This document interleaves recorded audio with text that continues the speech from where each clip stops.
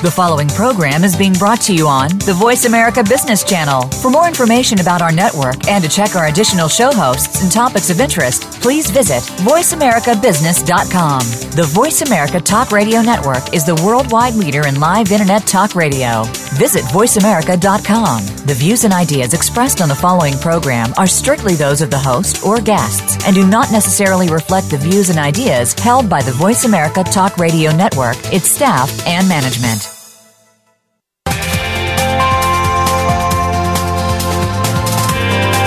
Welcome to a very refreshing hour of business talk. This is The Future of Manufacturing with Game Changers, presented by SAP. The best-run businesses run SAP.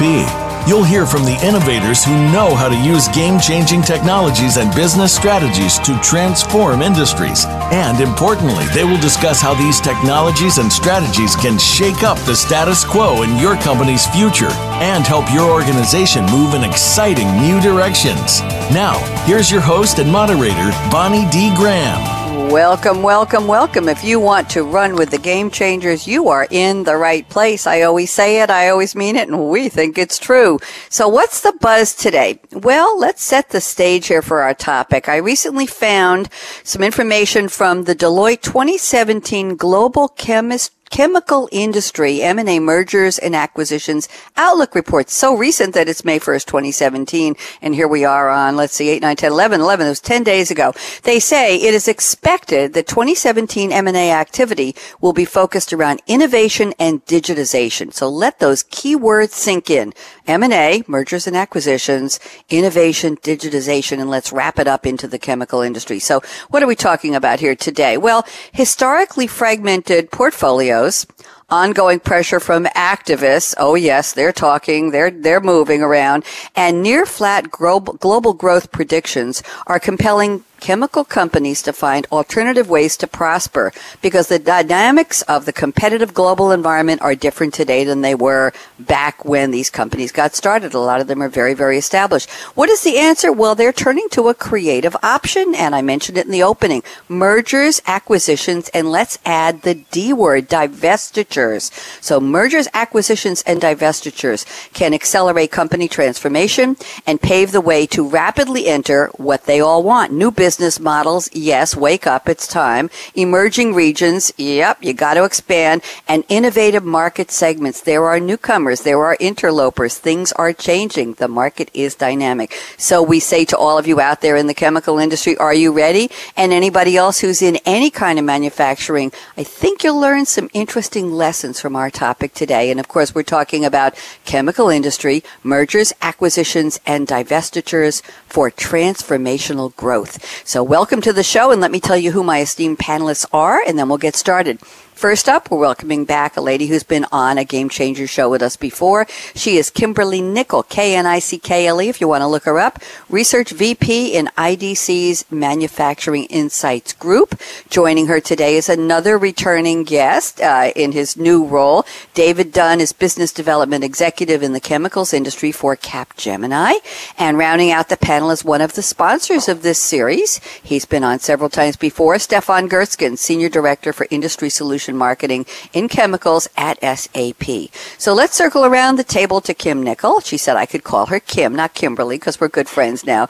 And Kim has sent me a very interesting quote from U.S. Navy Rear Admiral Grace Hopper. Let me give you a little background. If, ladies and gentlemen, if you haven't heard of Grace Hopper, you will now. Pay attention. She was quite an interesting lady. Grace Brewster Murray Hopper, her maiden name was Murray, lived from 1906 to 1992. She was an American computer scientist and U.S. Navy Rear Admiral.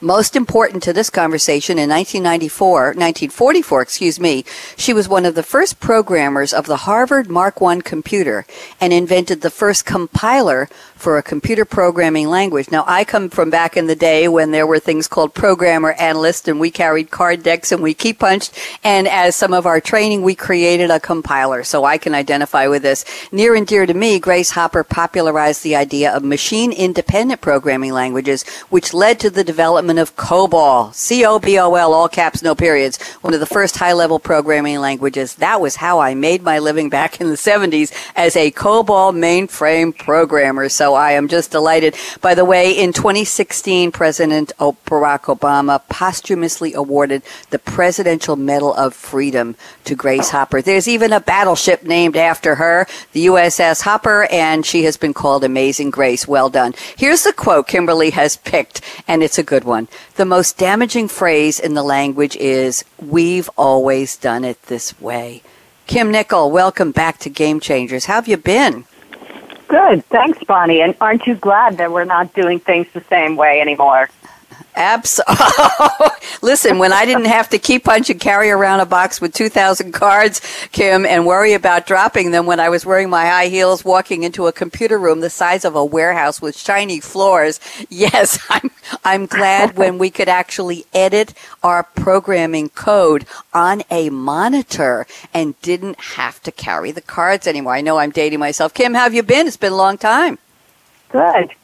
And, as you know, there's plenty of change in the industry we're talking about, and so I thought this was a really appropriate quote, and change makes my work interesting as well, so that's why I picked it. So tell me something. We've always done it this way. We're referencing the chemicals industry. Who is sitting out there listening to the show today, Kim? Can you imagine saying, what? We have to merge? We have to acquire? We have to divest? What are they talking about? We like things just the way they are. And they're sticking to these 6 words. 6 words that pack a punch from Grace Hopper. So tell me, is this breaking news that this is a mode of transforming companies for growth right now in the chemical industry, Kim? Yeah, I don't really think it's news to them that they have to do this. I think we've looked at a pattern of M&A in this industry for quite some time. I think what's unusual right now, or at least over the last 2 years, what's interesting is just the scale of these acquisitions, and I think it also relates to the concepts of innovation and digitization and digital transformation, which is the term I really like to use. It's just part of the evolution for this industry. Thank you very much, Kim. Appreciate that. And thanks again for the great quote. We always welcome quotes from Grace Hopper. First of all, she's my hero because she invented COBOL, and I absolutely could code thousands of lines of COBOL almost in my sleep. Literally, I could physically write it, key punch it on a Sunday and have it up and running by Monday afternoon with maybe 1 or 2 small syntax errors. So I lived, ate, slept, and breathed COBOL, and I really appreciate what she did. So thank you. Amazing Grace. Thank you, Kim. Let's turn to our second panelist, David Dunn, now at Capgemini. And David has sent us a quote from Carly Fiorina, who was certainly in the political limelight less than a year ago. Her full name is Cara Carlton Carly Fiorina. I didn't know she was a Cara. Born in 1954. The news is out, Carly. She's an American businesswoman, known primarily before her political forays for her tenure as the CEO of HP Hewlett-Packard and chair of the philanthropic organization Good 360. Interestingly enough, as CEO of HP from 1999 to 2005, Carly Fiorina was the first woman to lead a top 20 company ranked by Fortune magazine. And let me read one more little factite that David may not know. In 2002, well, I guess you do, Fiorina oversaw what was then the largest tech sector merger in history, where HP acquired its rival personal computer manufacturer, Compaq. HP subsequently eliminated 30,000 U.S. jobs, saved 80,000, and in February 2005, boom, she was fired as chair and CEO after a boardroom disagreement. So we snuck the word acquisition into that conversation there, David. And here's the quote that you have selected from Carly. A merger is hard to pull off under any circumstances. It's harder when everybody is against you. I want to say boo-hoo, but I don't know if that's appropriate. David Dunn, I know you're not feeling well today, David. I know you're under the weather, and thank you so much for agreeing to join us. So, David, tell us, how did you pick this quote from Carly? It's perfect in so many ways. Go ahead. Thank you, Bonnie. Thanks for the introduction. And, yeah, as I looked at quotes and looked at references to mergers, this one kind of hit home to me because I've been through a couple mergers and acquisitions in the past, and it just kind of gave me pause to think about, as you're going through, You've got the executive leadership team that has a goal. You've got the middle management that's trying to get things executed. You've got employees on the floor trying to, execute against those strategies. But there's a lot of uncertainties, right? There's uncertainties about reductions and layoffs. To Kim's quote, we've always done it this way. Now we're going to be forced to do it a different way by the new owner. And people end up spending hours, really kind of speculating, and it's not always that healthy. So everybody needs to, be communicated to, given the right direction, and move forward. Otherwise, you just don't get the value out of what was expected in the merger. Yeah, thank you, David. And I'm thinking about my limited knowledge about mergers and acquisitions. There are so many things involved. If it's global, if you're adding on another culture, another workforce, if you're adding on, of course, then come the rules of the road in another country. How does HR work? How do you engage people? How do you make everybody feel warm and fuzzy and welcome on the human side? Am I right about that, David? It's tough. Absolutely. Yes. Yeah, I was... Assets. There's so many things to take into consideration. Everything, moving parts. And her comment, of course, is well done. It's harder when everybody's against you. That's very much of a biographical side note, I think. I think that probably happened in so many levels to her last year. But, hey, she entered the fray. What can I tell you? What did they say? You got to be in it to win it? You can't win the lottery if you don't buy the ticket, and all those prosaic little phrases we hate to repeat, but I just did. Thank you, David. David, take a sip of something and feel better. We'll come back to you in a few minutes. And now let's welcome our third panelist, one of the three sponsors of this series. It's Stefan Guertzgen. His colleagues Thomas Pohl and David Parrish also sponsor the series, and that's why we cover so many interesting aspects of manufacturing on the show. And Stefan has sent us a quote from Napoleon Hill. Now, I didn't know much about Mr. Hill, Stefan, so I looked up, and I got to tell you, I have a bio that's 3 pages long here in my notes, but what's interesting is Hill was considered by many as the godfather of the modern-day self-help book genre. His books were expounding the principles of how to improve your life, how to be successful, and his most famous book, Think and Grow Rich, written back in 1937, is in the top 10 best-selling self-help books of all time. However, he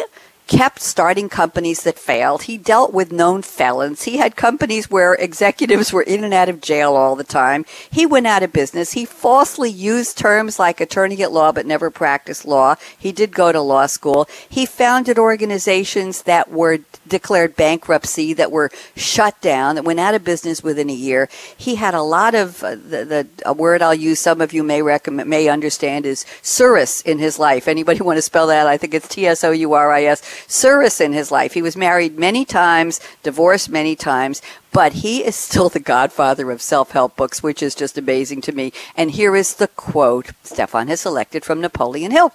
Strength and growth come only through continuous effort and struggle. And Stefan, Napoleon Hill lived that mantra, I think, most of his life. So, Stefan, how are you today? I'm doing good. Thanks, Bonnie. So I'm doing very good.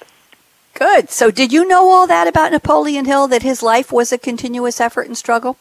Well, it was not the reason why I picked that quote. I mean, I like that quote, but I honestly must admit that I haven't heard about Napoleon Hill before, but it seems to be quite an interesting guy. I mean, that whole notion of self-help, I related that to the need to grow in today's world. I mean, we have a very aggressive, a very dynamic economy today, and you can only survive or even thrive in that world if you are constantly out for new ventures and just basically look what would be the right strategy, looking at the current market conditions to ensure growth.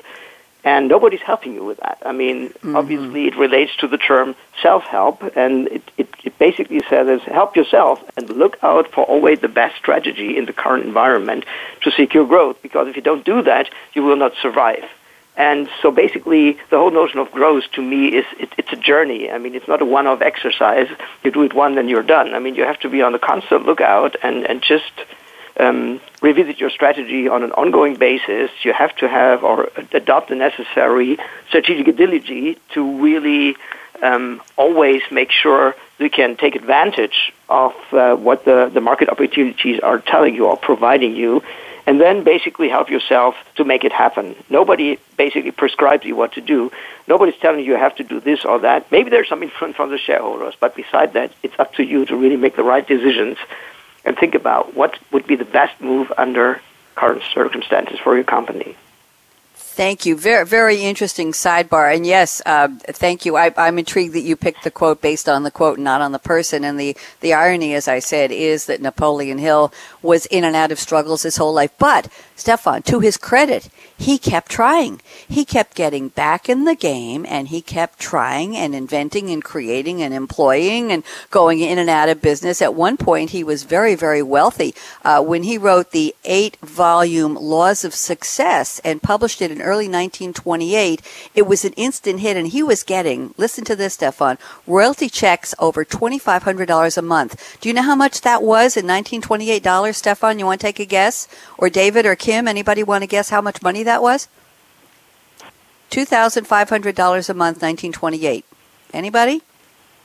10,000. I will. Oh no, $31,000. 31 grand a month, and he still went bankrupt. He still closed businesses. He still lost everything and had to start all over again. So yeah, he was in the lavish life. So very, very interesting. Thank you, Stefan, for picking that, and thanks for giving me the opportunity to look him up. I have a comment here from one of our listeners now. Monica Gassman, Gassmann, is listening, and she said, Kim and David, she said she loves to hear quotes from strong female leaders. She's talking about Carly Fiorina and Grace Hopper. So thank you, Monica. We appreciate that. She also said she loves the opening quotes on the Game Changers shows, listening live now to Kimberly and to David and to Stefan. Thank you, Monica. Wherever you are, we look forward to more quotes and tweets from you. We're tweeting at hashtag #SAPRADIO. So let's circle back around to Kim Knickle at IDC. Kim, love to know where you're calling from, approximately, not the coordinates of the roof of your house. And what are you drinking today if it makes you smile? If not, what would you rather be drinking? As in, what's in your cup today? Kimberly Knickle. Go ahead, Kim. Well, I am drinking some tea made from loose leaf tea from the Ithaca Coffee Company. It's Irish breakfast, and it's making me smile because it's a slow infusion of caffeine that I need this morning after a late night. Okay, we won't ask. Yes, that caffeine does help a lot. They don't let me go near caffeine on radio show days, Kim, and this is a double-header day. We have show at 2 this afternoon, so just water. What can I tell you? But it's still fun. Okay, David Dunn, who is nursing a cold and a fever, and oh my goodness, David, I'm so pleased that you're joining us because we know you have some very perfect words of wisdom to share. David, what are you drinking today, and where in the world are you? I am in St. Louis, Missouri, and I am drinking hot green tea for my voice. So hopefully it's helping. I used to start every morning off with a Pepsi, but I don't do that much anymore. So I'm trying to drink hot teas, and I used to drink a lot of Pepsi, sometimes 12-pack a day. What? Now listen, was that full strength or was that diet? Oh, full strength. Really? And because I got older, I had to kind of change that. You're older? Okay, we won't tell anybody. David, the reason I ask is we had a panelist on Coffee Break with Game Changers yesterday who admitted to, I think, a Diet Coke addiction. Yes. Couldn't stay away. It was either Diet Coke or Diet Pepsi, and he said one day he was sitting on a plane next to one of the VPs of Coca-Cola. I don't know whether it was they happened to just coincidentally sit next to each other, but they started a conversation. It was Diet Coke. Kevin just told me, my engineer, and he remembers. And they started a conversation, and he said he had this Diet Coke addiction, and the gentleman from Pepsi said, "That's not good for your health."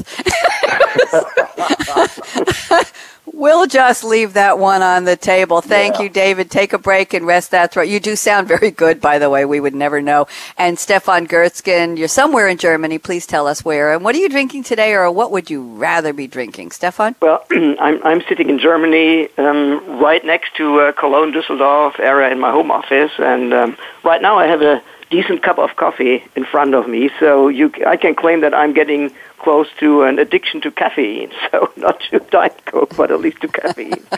So, but the bottom line is, I mean, I'm really looking forward to tonight because you always have a fair chance to pick me on special occasions. I mean, last time you picked my birthday for the radio show. This time you picked my wedding anniversary. So what's going to happen tonight? I'm looking forward really to have a decent glass of Cabernet, and I really love red wine, and I'm still working on a nice wining and dining tour along the Rhone River Valley. I hope that we get that set up fairly soon, but that's really my favorite. I'm looking forward tonight to have a nice glass of Cabernet. So that's the deal for today. And by the way, David, you probably noticed I'm close to losing my voice as well. So it's not that serious. I mean, it's just probably a light cold, but anyway, I hope you can still hear me. Well, we can hear you. You're troopers. Stefan, may we ask how many years you've been married? What anniversary are you celebrating? My 20th. 20th. Oh, my goodness. You look like you just got out of college. You look so young. Congratulations. 20 years is a real milestone in today's, I'm going to say something a little corny here, in today's personal merger and acquisition environment. Yeah.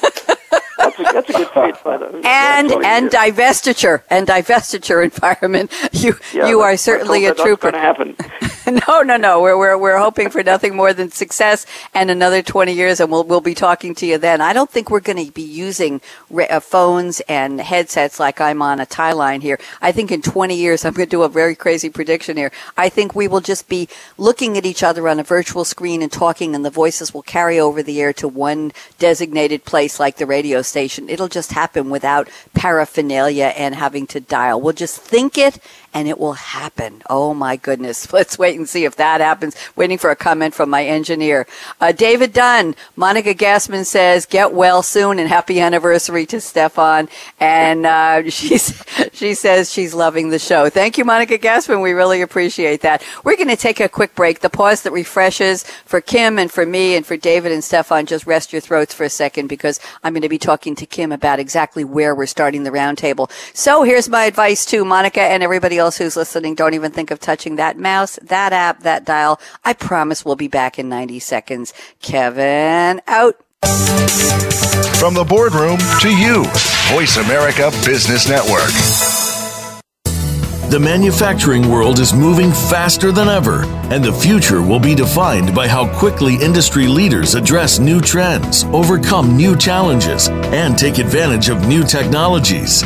The aerospace, chemicals, high-tech, and industrial sectors are at the forefront of transforming manufacturing operations to truly change the game.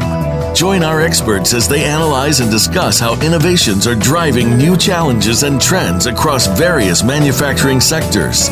The Future of Manufacturing with Game Changers is presented by SAP. Visit www.sap.com. We're making it easier to listen to the Voice America Talk Radio Network live wherever you go on iPhone, BlackBerry, or Android. Download it from the Apple iTunes App Store, BlackBerry App World, or Android Market. The business community's first choice in Internet Talk Radio. Voice America Business Network.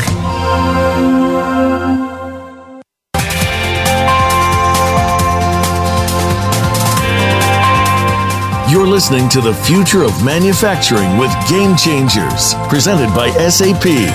Email your comments and questions to bonnie.d.graham@sap.com. And you're invited to tweet during and after the live show at Twitter #SAPRADIO. Now, let's get back to The Future of Manufacturing with Game Changers. Here we are today speaking with a distinguished panel. We have Kim Knickle at IDC, David Dunn at Capgemini, and Stefan Guertzgen at SAP. And I'm still Bonnie D. Graham, and we are talking about MA&D, the chemical industry gone mad? No, not quite. We're talking mergers, acquisitions, and divestitures for transformational growth. And the key word, the key phrase is transformational growth. That's what they need to do. Chemical industries are facing historically fragmented portfolios, ongoing pressure from activists, and near flat global growth predictions. What are they going to do? Well, M, A, and D. Here we go. We're going to start the roundtable with Kim Knickle at IDC, and Kim has sent me the following notes. Let's see where we go with this. She says, in IDC's 2016 survey, chemical companies told IDC that their top 2 management priorities are increasing productivity and decreasing costs. And M&A, mergers and acquisitions, is one way to achieve those priorities. Kim, please tell us more about the findings. Yeah, so this is part of an annual survey that we do of manufacturers. These are U.S. results. And I think, it's been probably the last 5 plus years where those 2 have been the top management priorities for pretty much all kinds of manufacturers. And that's a fairly conservative take that we've seen after 2008. But I think that it doesn't tell the whole story. And I think it definitely relates to M&A. So one of the ways that I think manufacturers can increase productivity, and I'm talking about chemical manufacturers in this case, is to improve their innovation processes. So even though it sounds conservative, I think there is an innovative element to this as well. And so it can relate to how productive they are in terms of using new developments, taking a long-term view with research, but actually being able to commercialize that and capitalize on those investments. That's increasing productivity as well. Thank you very much, Kim. Very interesting. David Dunn at Capgemini. Thoughts on this, on what Kim has shared from their IDC's 2016 report? Yeah, so it's a good point about innovation. And innovation can be looked at, I think, in a number of different ways. Product innovation.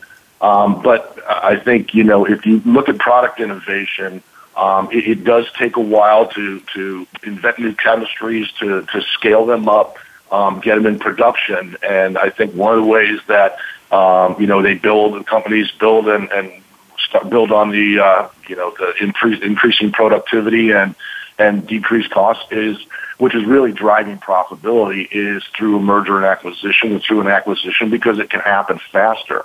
Or at least the product portfolio ramps up faster, and years ago, and some of the acquisitions I've been involved with, were companies buying companies with portfolios very similar, so you get synergies. But as we've seen over the past, even 10 years, a lot of these companies are buying whole new portfolios to get them into different areas. A lot of the big commodity chemical companies have bought specialty chemical companies to higher profitability, and it automatically, it quickly allows you into the market, as opposed to trying to build that strategy without really having the background and expertise. Thank you, Dave. And let's go to Stefan. Thoughts? Yeah, first of all, I fully agree to Kim's point. Innovation is definitely one very important aspect. We see a lot of disruptive technologies appearing on the screen. We talked about disruptive models in earlier sessions. Look at Uber and Airbnb and companies like that, who completely disrupt entire industries with new business models. So the threat by technology innovation is there, and that creates some call to action.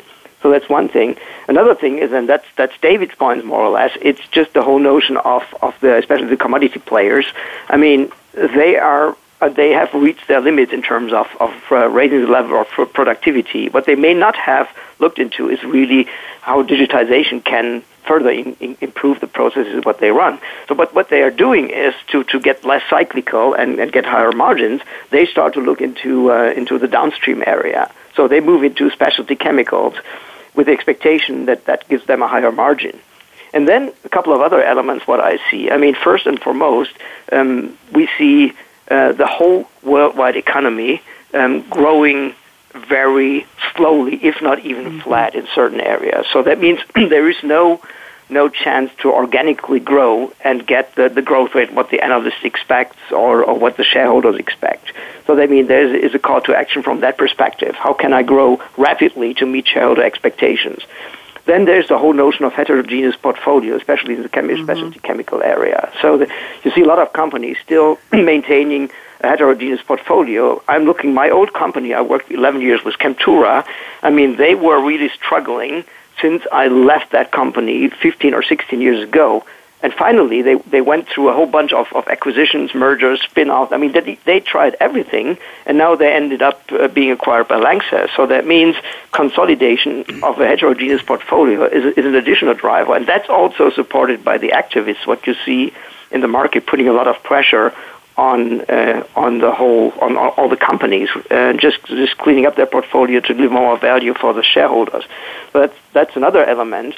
And last but not least, what's also happening is, I mean, you see a lot of chemical companies having very rock solid cash flow position, and that set them up for buying some acquisition targets, which nicely round up their portfolios, enhance it, whatever synergy they are striving for. So the good cash flow position also put them in a favorable position to do that. So to basically grow rapidly via mergers acquisition. So it's basically 5 elements. It's flat growth. It's the need to innovate.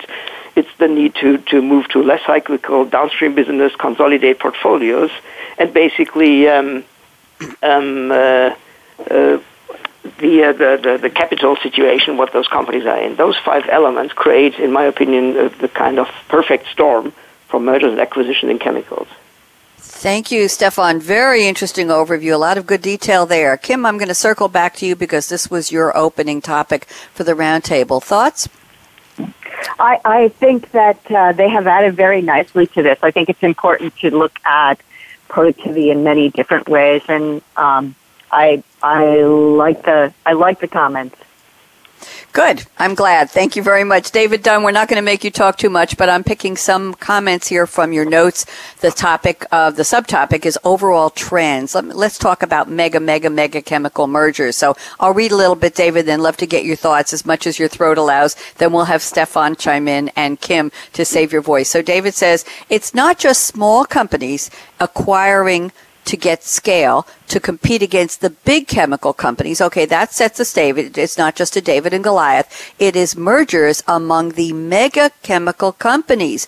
Another trend that has emerged is M&A within the agribusinesses. Large global companies are merging to compete against others that have merged. So I guess the question, David, is how big can it get? Are there any laws or rules in U.S. or other countries against monopolies? How does this work, David? What do you see? Well, first of all, to me, it's amazing the scale of some of these acquisitions and mergers. Dow and DuPont and one of my old companies, Monsanto. These are large companies, and there are rules and there's regulations, and so typically they've got to go through a process to get approvals from the EU. They've got to get approvals from from the U.S. government, Canadian governments. And I think what typically happens and what you see out of some of these very large ones, and it happens on a smaller scale too, is that it creates, ultimately a divestiture. So in order to get U.S. approval, you can pull these businesses together, but you're going to have to carve something out. And so, in the long term, that could very well lead to, a whole new set of, companies and a whole second wave of mergers from companies that have been divested off of larger companies merging. Tell me something, David, before I get Stefan and Kim to come in. When you're divested, when you're thrown aside, kicked to the curb, however you want to say it, is that something that sends a message to the industry saying, Mary and Joe's chemical company was thrown off by, let's just use the word Monsanto, a well-known company, as you mentioned. Monsanto kicked them to the curb. They don't want them anymore. What happens to Bob and Mary's company at that point? If there are any Bobs and Marys listening, I apologize for using your name in vain. But seriously, what happens to the ones that are divested? Can they survive? Is there a stigma? I know I'm putting this in human terms, and here we're talking about mega mergers, but what happens to them and their role in the industry? Typically the divestitures I've seen and been involved with, it's really not as big of a stigma as I don't believe, and I'd be interested to hear Kim's and Stefan's viewpoint, but I don't know that it's really a divestiture. Typically, from some of the ones I've seen, a divestiture can actually be a very positive thing for some of these companies. They're different business models. They're not getting necessarily the support necessary to grow. And when they get put on their own, they change their business processes. They become more flexible, maybe start looking for their own acquisitions to bolster. So, I don't think it's necessarily a negative thing anymore. I think it can be viewed as a way to really become a new organization and grow in your own right. Thank you. Thank you for that sidebar. I appreciate that. Stefan Guertzgen, let's get your thoughts on this. Any or all of the above. Mega mergers and divestitures. Thoughts? Yeah, I mean, to the first point, to Dave's first point, I mean, first of all, I agree. I mean, these mega mergers, what you see, are not only triggered just by the element I just mentioned, but they have a strong contribution to that. I mean, look, for example, at agrochemicals. So on one hand side, the prices are down. That is one thing. So all agrochemical companies, be it the seed producers, be it the crop protectant producers or the fertilizer producers, they are all more or less suffering. That's the one side of the medal, and that basically calls for significant cost reductions just to stay competitive and still make some money out of that business. But on the other hand, we have to feed 9 billion people in 2015. So that means there needs to be breakthrough innovations which make that happen. I mean, we don't get much more arable land until then, so we have to basically use the ground what we have and get more out of it and just help the farmers to maximize the output and the yield of their farms. And that requires really breakthrough innovations. And you can only afford to enter in these breakthrough innovations, be it gen-modified seed or whatever, if you have a critical mass of innovation power. And that, in my opinion, is a primary driver behind the Dow-DuPont merger, but also behind the merger of Bayer and Monsanto. So that means they are striving for a critical mass around innovation and just to basically serve the needs of the 2050 population, which is really mission critical. So that's one thing from a mega mergers aspect. So in terms of divestitures, I mean, I see a lot of companies who, when they were still with their parent company, they were the stepchild, if you will. But once they got spun off, they were prospering. And just look at America's Tyrenics. I mean, they revamped a completely new strategy, and they are now doing well in the commodity business even. So look at Covestro with the material science business from Bayer. They are doing well as well. Look also at Langseth. They have been spun off Bayer some years ago. I think it was even 10 or 12 years ago. And they are doing well, and they start to acquire themselves and prosper in the specialty business area. So, I mean, a spin-off doesn't necessarily mean you are just discarded. I mean, that may be a great opportunity to really revisit your strategy and do what you think is the right way in a kind of your own small portfolio area without having all the burden what you have to carry from your former parent company, be it on the process side, be it from the IT side. So, and that gives the spin-offs a huge opportunity to just start from scratch, rebuild their strategy, and then just get rid of the mother parent burden, the mother company's burden, and just really revamp the business and the strategy just from scratch. And that's what we see happen. Yeah, very interesting. Thanks for all the examples, Stefan. Really appreciate it. Our audience loves to hear bits and pieces they can take away, especially when there's name recognition of what you're discussing. And many of those names were familiar even to me. Kim Knickle at IDC. Love to get your thoughts on what we started with David, and we're proceeding around the table to you. Thanks. I think that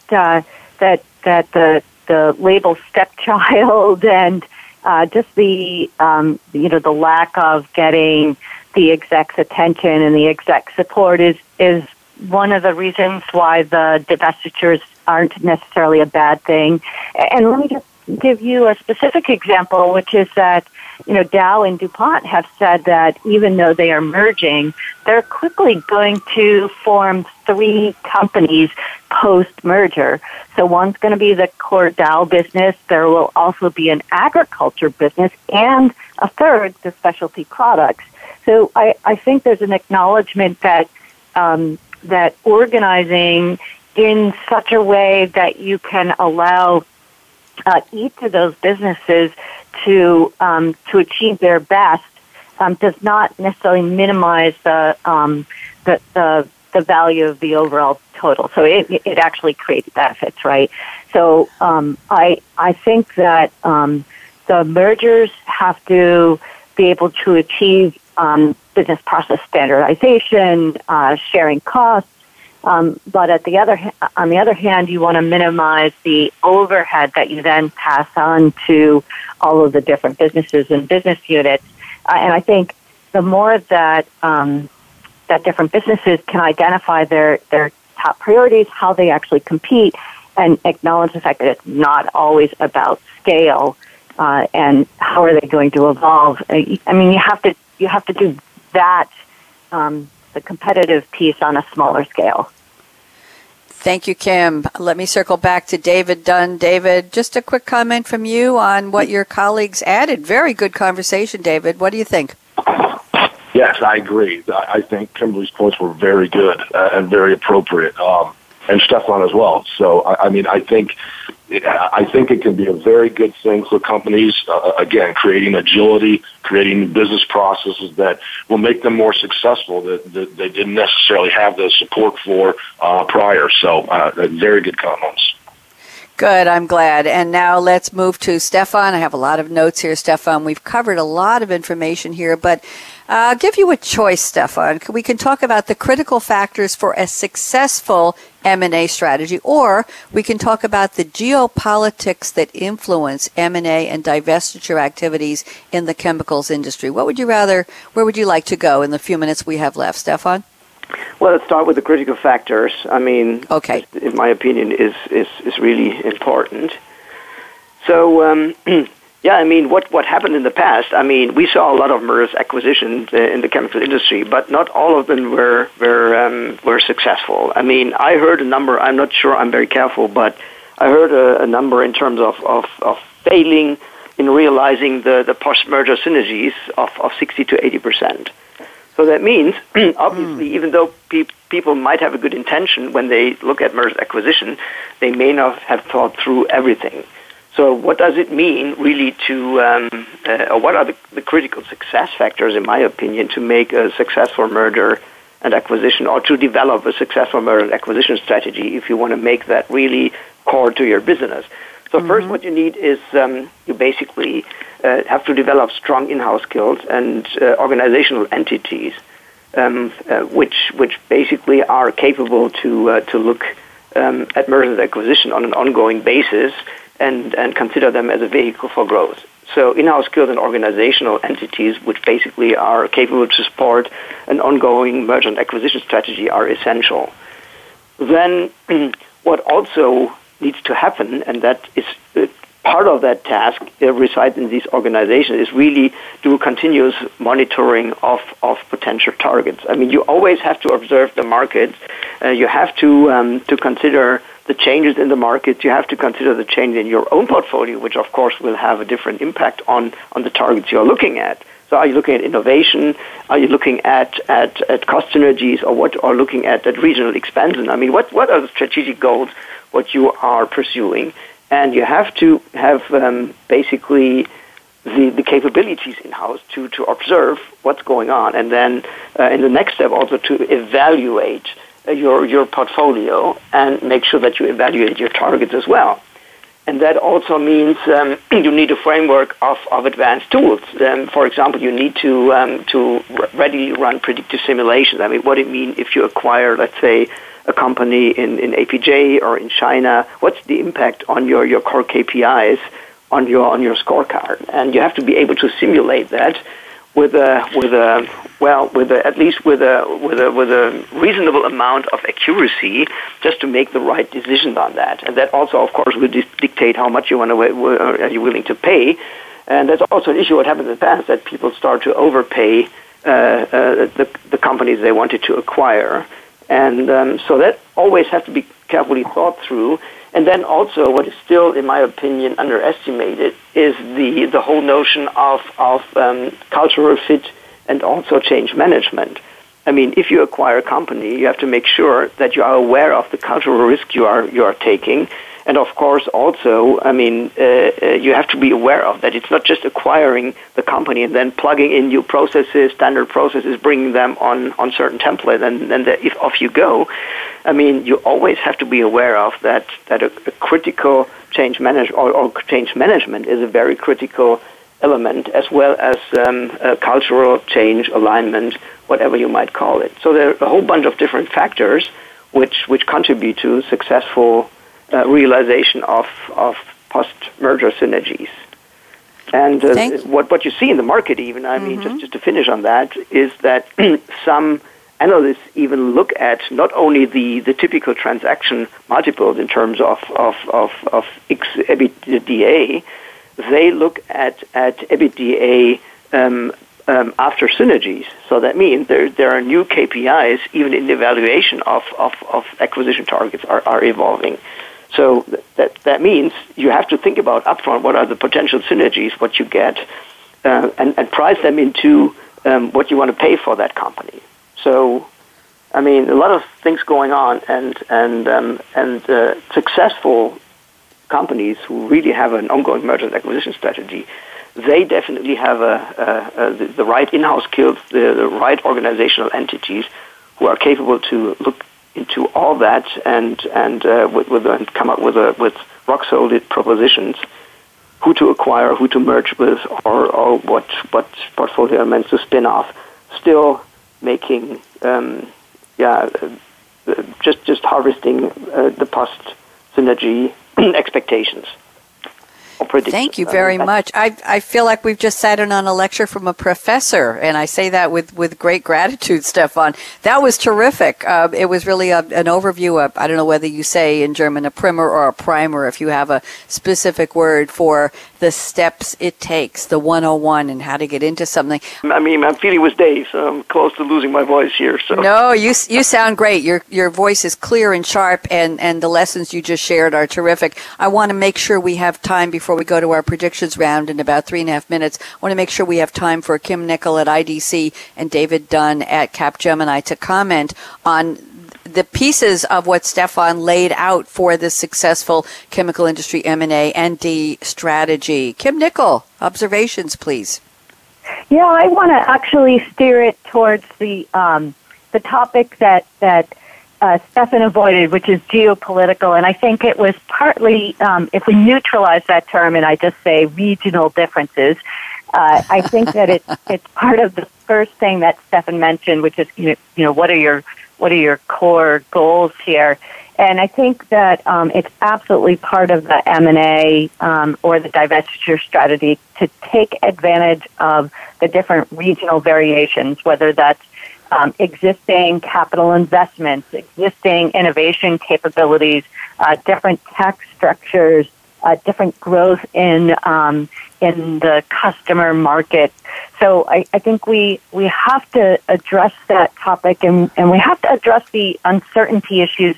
And I think that there will be some M&A that is motivated by our specific geopolitical challenges right now. I think it's going to impact the M&A that happens for companies to make sure they have a strong foothold in the U.S. market, or make sure that they can successfully serve their markets in other regions from other locations. So that's my 2 cents.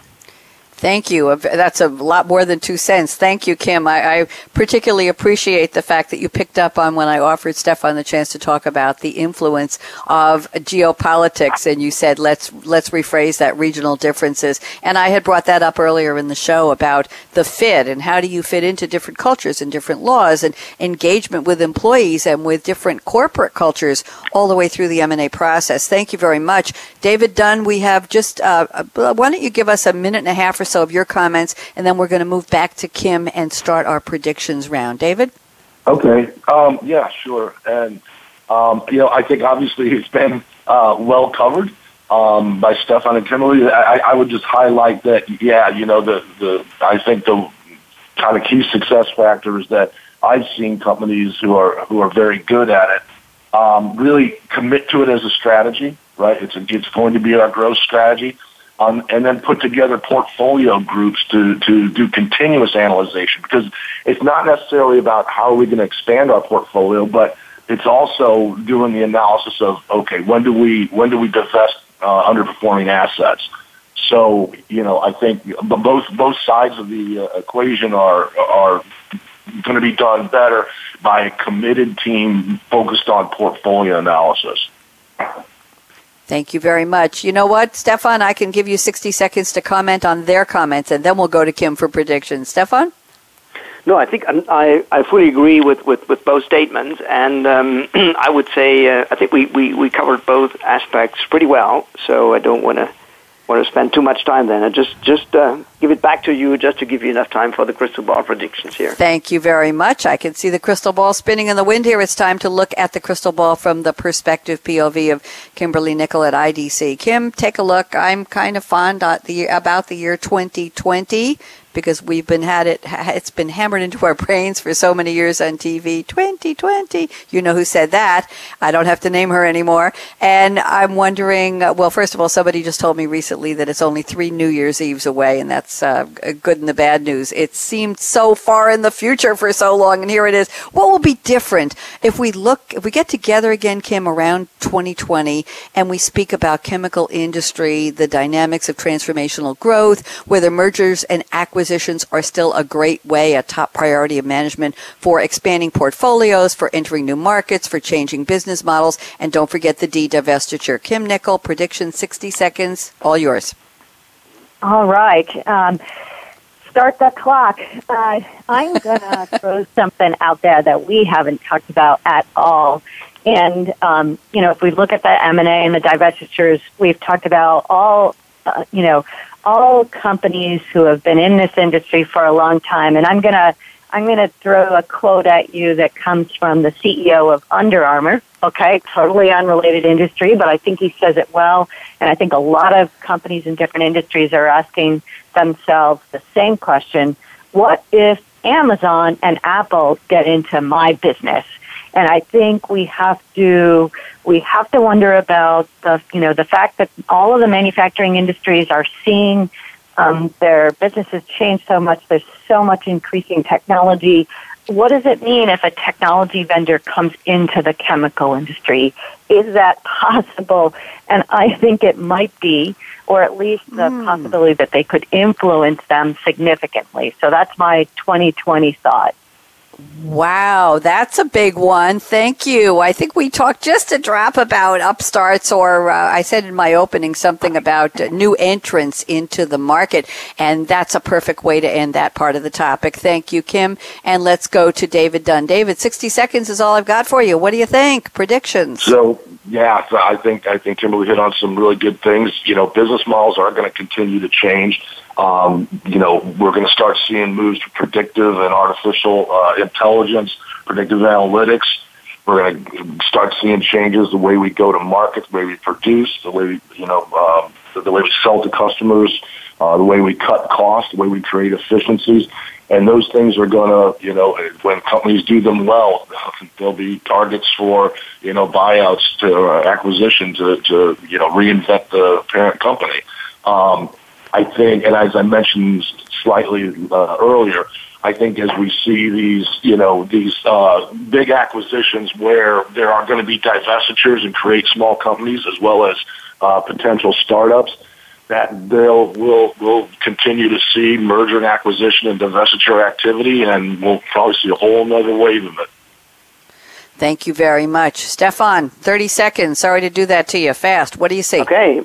So, first of all, I mean, what we're going to see is big brands disappear as they did in the past, like Hooks and ICI. Others will appear on the screen. So that's the first thing. I mean, we probably see many new brands coming up over the next few years. Secondly, we see the industry boundaries more and more being blurred. So what is a chemical company today might tomorrow be a service company, a consumer products company, or whatsoever. So that's the second prediction. And the third prediction is, and that's in alignment with Dave and Kim as well, we see new business models emerging, and service-oriented business models, entirely disruptive business models. We may even see in some cases, we call that Uberization of the chemical industry in some areas. And by any means, the bottom line is that could even be an accelerator for ongoing mergers and acquisitions. Because if you want to play in that game and capitalize on these new developments, business models, whatever, the best way might be to just acquire a company who runs those business models, just to bring you up to speed on that. Thank you very much. That's all we have time for. Kim Knickle, thank you so much. Pleasure to reconnect with you. David Dunn, go take a rest. You did great. Rest that throat. I hope the fever comes down soon. Stefan Guertzgen, go have a great anniversary celebration. We'll be thinking of you, and thanks for taking time today. I know it's late there in Germany already, so get ready to party. I'm Bonnie D. Graham. I want to thank Stefan and Thomas Pohl and David Parrish at SAP for sponsoring this series. We've got 30 seconds. Beat the clock. That's the name of the game. Thank you to Kevin Gassman and the Business Channel team for getting us on the air and keeping us there. Here's my call to action. And by the way, I'll be back at 2 p.m. with an edition of Utilities of the Future with Game Changers. Don't want to miss that here on the Business Channel. So fasten your seatbelt. What are you waiting for? Come on, be like Kim, be like David, be like Stefan. Go out and be a game changer today. That's in order. Have a great one. Bye-bye.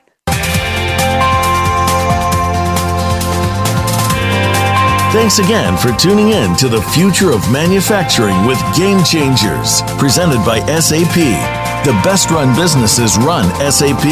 To keep the conversation going, tweet your questions and comments to Twitter #SAPRADIO. Please join host Bonnie D. Graham again Thursdays on the Business Channel. We wish you a positively game-changing week.